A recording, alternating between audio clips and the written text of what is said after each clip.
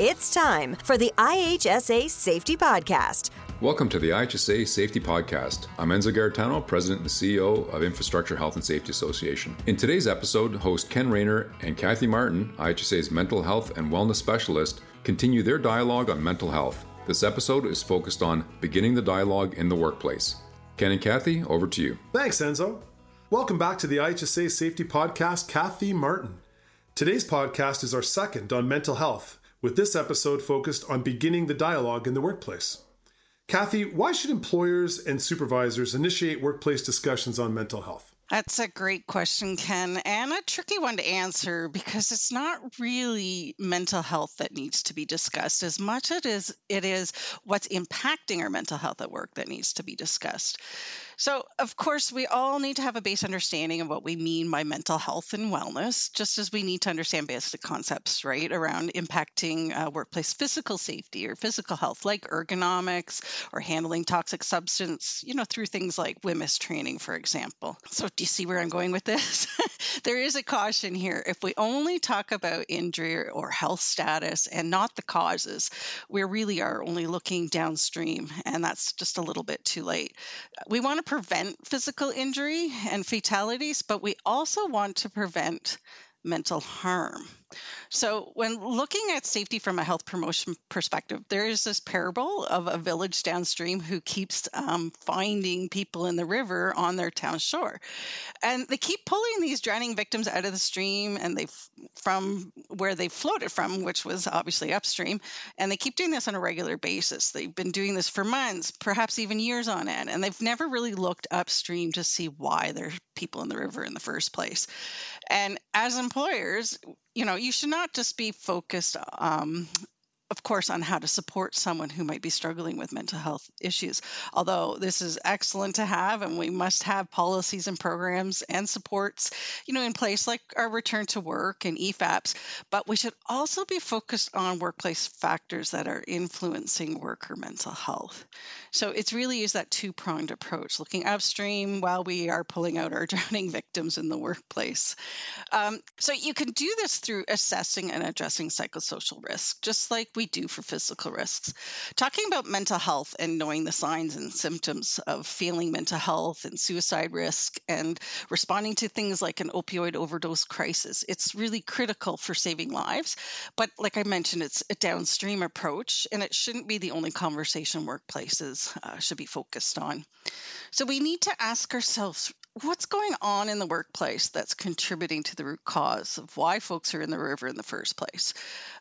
For example, we know opioid use is high among construction, but why is that?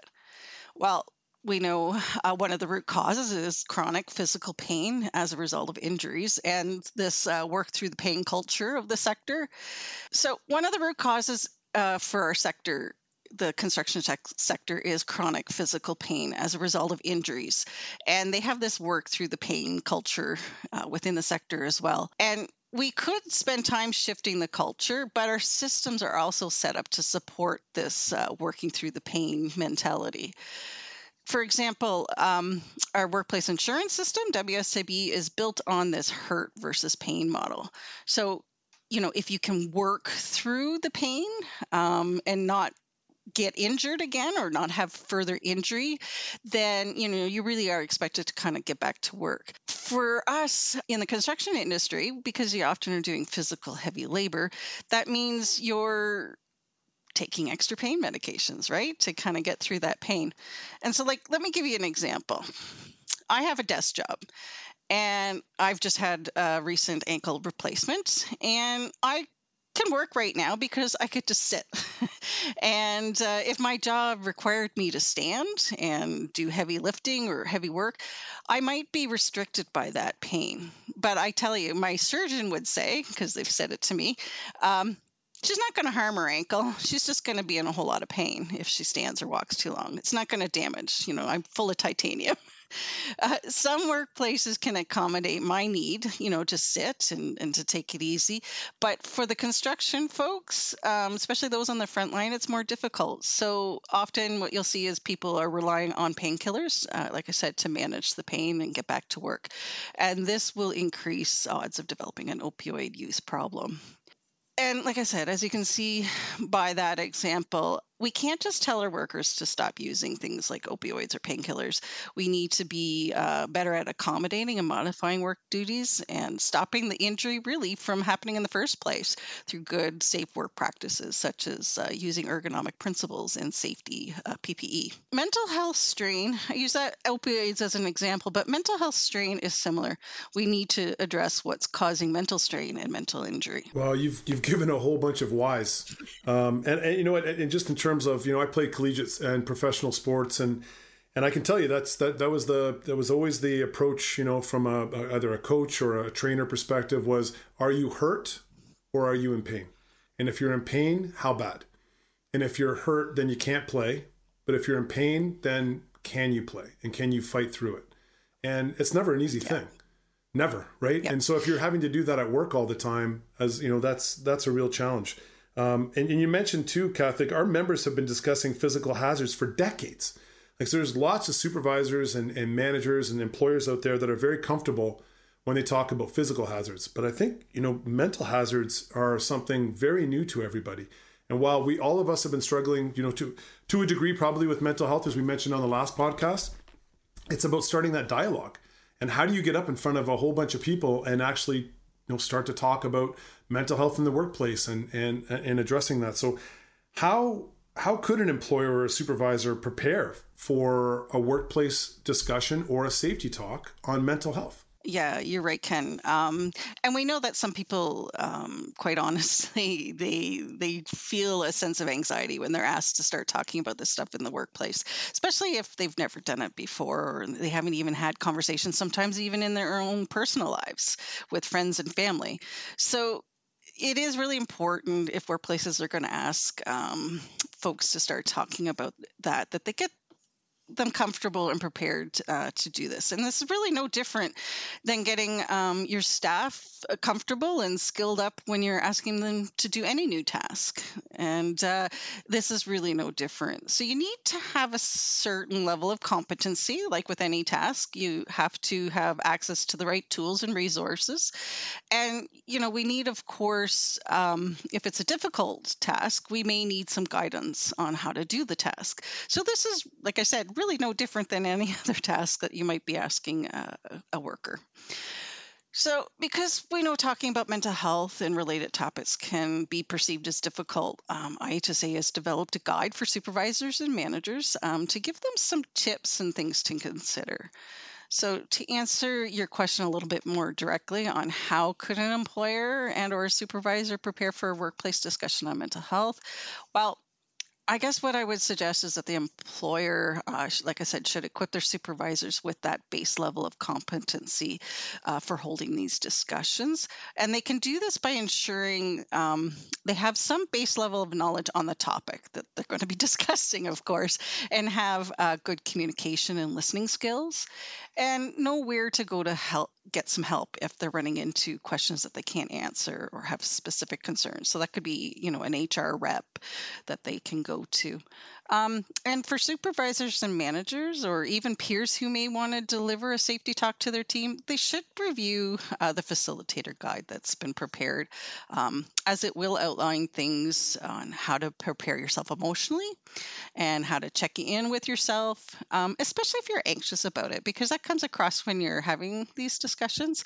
So you really want to be sure you're in the right frame of mind to have the conversation. And also in the guide, there's some tips on checking in with your own stigma and biases that we might be holding around the topic too. And we all have bias, and this is in itself not a bad thing.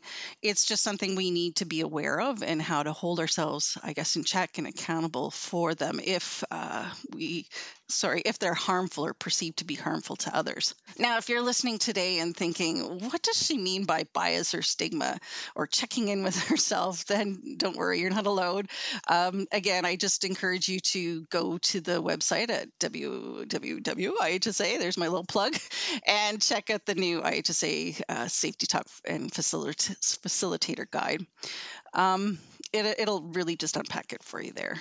Now, earlier I mentioned you also need to have of good information. And the safety talks are evidence-sourced information that you can rely on. And we've also developed one-page supplementary support document to go with each of the mental health safety talks.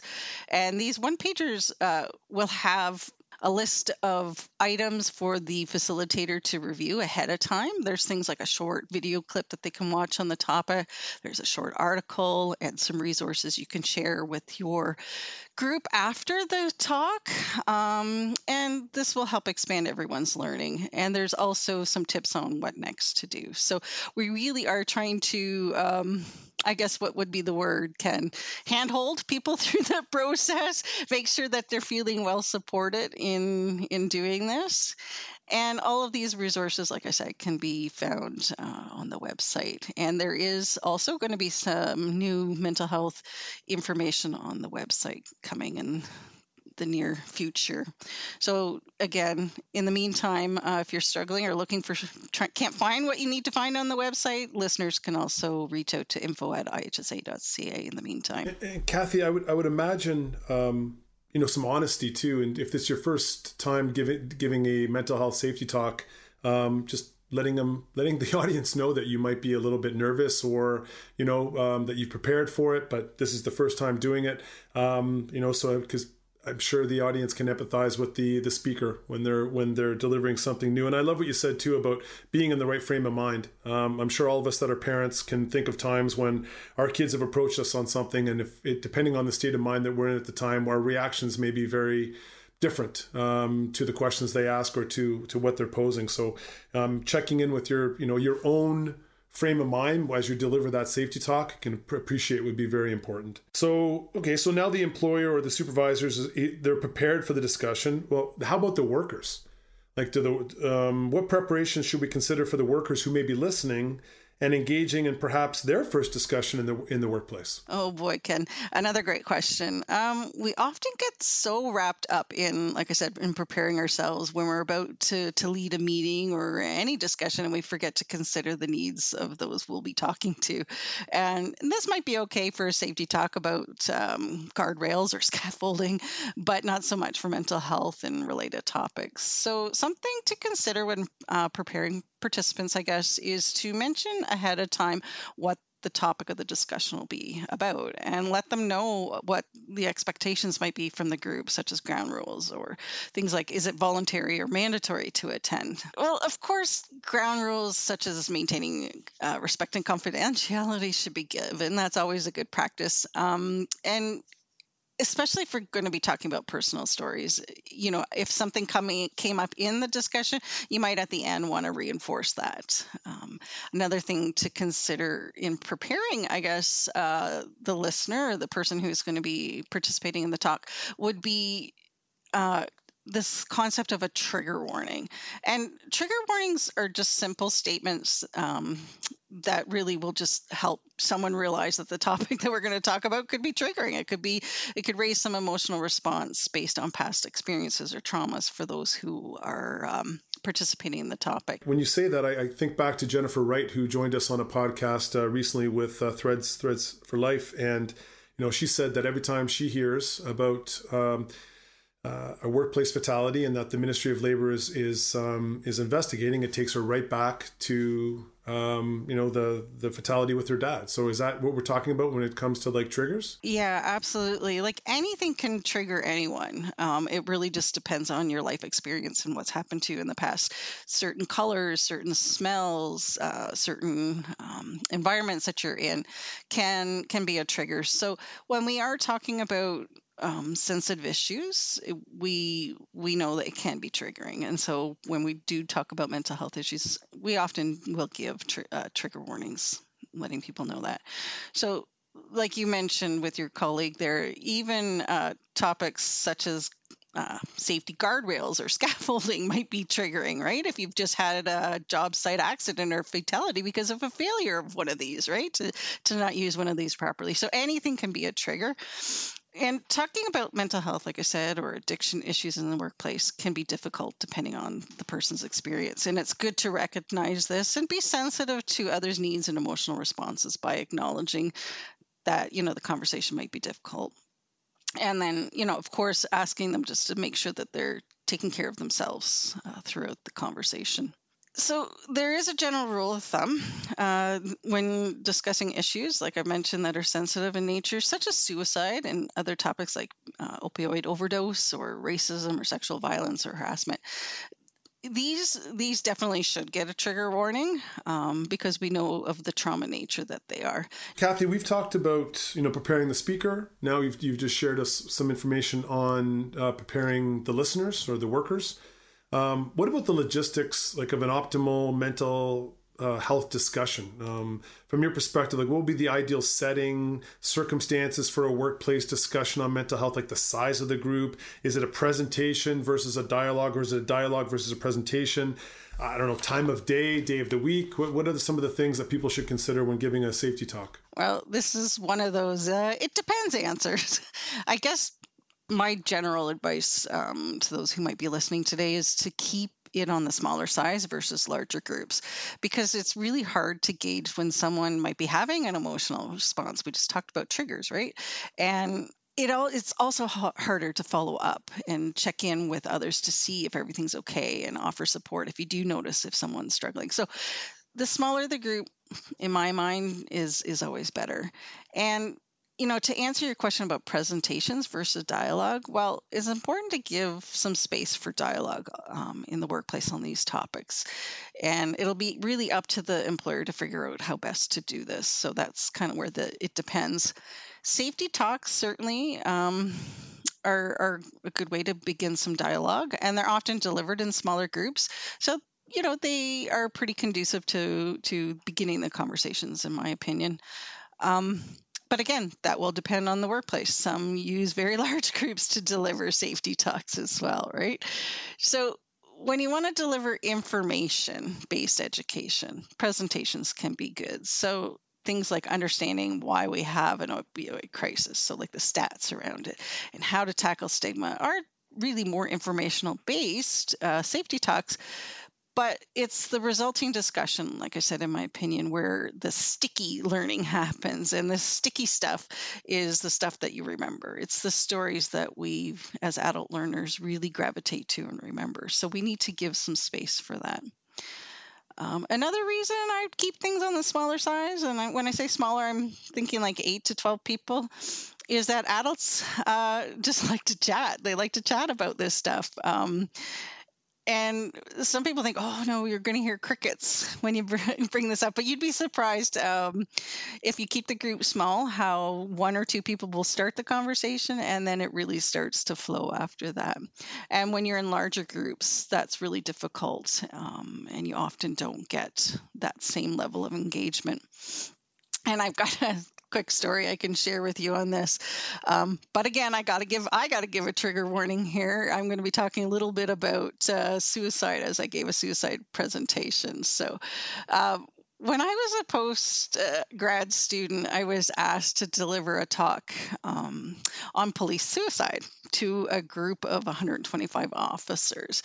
And it was mandatory for the new rookies to attend, but voluntary for everyone else. But this was a little while back now, and it was really at that time a real political and sensitive issue. So all the senior leadership was there, including the chief of police. So as you might imagine, there was dead silence in the room. You could have heard a pin drop. And there I was on stage rambling about suicide and asking them, to reach out for support before taking their own lives. So, it would have been nearly impossible to engage the audience on this topic in such a large group, right? You got 125 people. You've got everyone from, the chief of police right down to the newest recruit.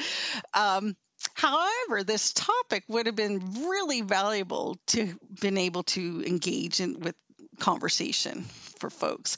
And so if done in such a way that the officers, like I said, could have talked about their unique stressors on the job that, often lead to things like PTSD and mental health challenges, and where to go find supports within their workplace and community, that would have been really valuable and probably more memorable, quite frankly, than just having me up on the stage talking from an academic perspective. And that's all the upstream things you're talking about. Is that right? Like when we were talking about upstream before, some of those things, that's some of the upstream items? Well, this is just, the topic was really police suicide and, all the stats and recognizing the stressors of the job and how this can lead to PTSD. So, I took a very information academic approach to talking about it and giving them that information. But I bet you ask any of the seasoned officers sitting in that crowd, they didn't need me to tell them that. They're living it, right? So if I said, okay, we're going to get in small groups now, and I want you between 5 of you to get together and talk about your experiences and learn from each other, and what do you do for support, how do you handle the stressors of the job, it probably would have been a much richer, fuller conversation, and quite like I said, that sticky learning for them versus just some social worker up there yakking at them. And two, I think it was a missed opportunity in a sense that it could have been a good mentoring situation, right? You could have paired up some of the rookies that were told to go with some of those senior officers and had those open conversations. So, hey, it was a learning experience, I think, for everyone. I was asked to do a presentation, so, I don't say no to the chief of police. I come up and give him what he wants, right? And it was my first ever public talk on mental health. So, as you can imagine, it was pretty stressful for me. I was nervous. Public speaking is always nerve-wracking. I had pretty much a panic attack during the presentation. I drank, I think, 3 bottles of water on stage to get through the dry mouth. But, I survived, and you will too. If I can survive standing up there my very first time in front of 125 uniformed officers with pistols on their sidearms, I know people listening will be able to have small group discussions on this topic. Kathy, was there anything that they could have done? Let's use your story on the police officers and the talk they delivered. If the chief of police at that time, could that chief of police have taken any steps prior to inviting you, like before they even said, hey, come in and do a presentation? Could they have tried to gauge or evaluate their current mental health environment within their workplace? Would that have helped? Oh boy, Ken, you really are full of great questions today. Yes, is a simple answer. But this is a little bit complex again versus a straight short answer. Of course, like many workplace mental health issues are, workplaces, we know, really should be talking about mental health, right? And the related topics like opioids misuse. But it really should be done as part of a larger plan to address, like I mentioned earlier, the root causes. So to do that, you need to sort of get a feel for what's going on in the workplace, right? So one way workplaces can do this is through an evaluation tools, like looking at Stress Assess, which the Occupational Health Clinics of Ontario Workers puts out. Or you might try using an audit tool like Guarding Minds at Work. They have an organizational review tool. And this helps workplaces kind of gauge what's going on, right? Where are the hot button issues? But of course, like I said, in my opinion, it's never really the wrong time to talk about supporting someone who might be drowning in the river. Those downstream approaches, we just don't want to forget that we've got a plan to address those upstream root causes, right? And we won't be able to do that unless we are doing those larger assessments. So, my advice, I guess, is to really just get the conversations going, because there's really no harm in taking that lead, and there really is risk from holding back. So, I would encourage people to talk and certainly listen, and then learn and plan for change together and grow together. Kathy, thanks so much for joining us again on the IHSA Safety Podcast as we look at this series on mental health. It's great to have you, and I know you've given a lot of great advice that our listeners and the members of IHSA can utilize, so thank you again. Thank you for listening to the IHSA Safety Podcast and our series on mental health. Be sure to subscribe and like us on your podcast channel, and visit us on ihsa.ca for a wealth of health and safety resources and information. the IHSA Safety Podcast. For more episodes, tips, and all things safety, go to ihsasafetypodcast.ca. Thanks for listening.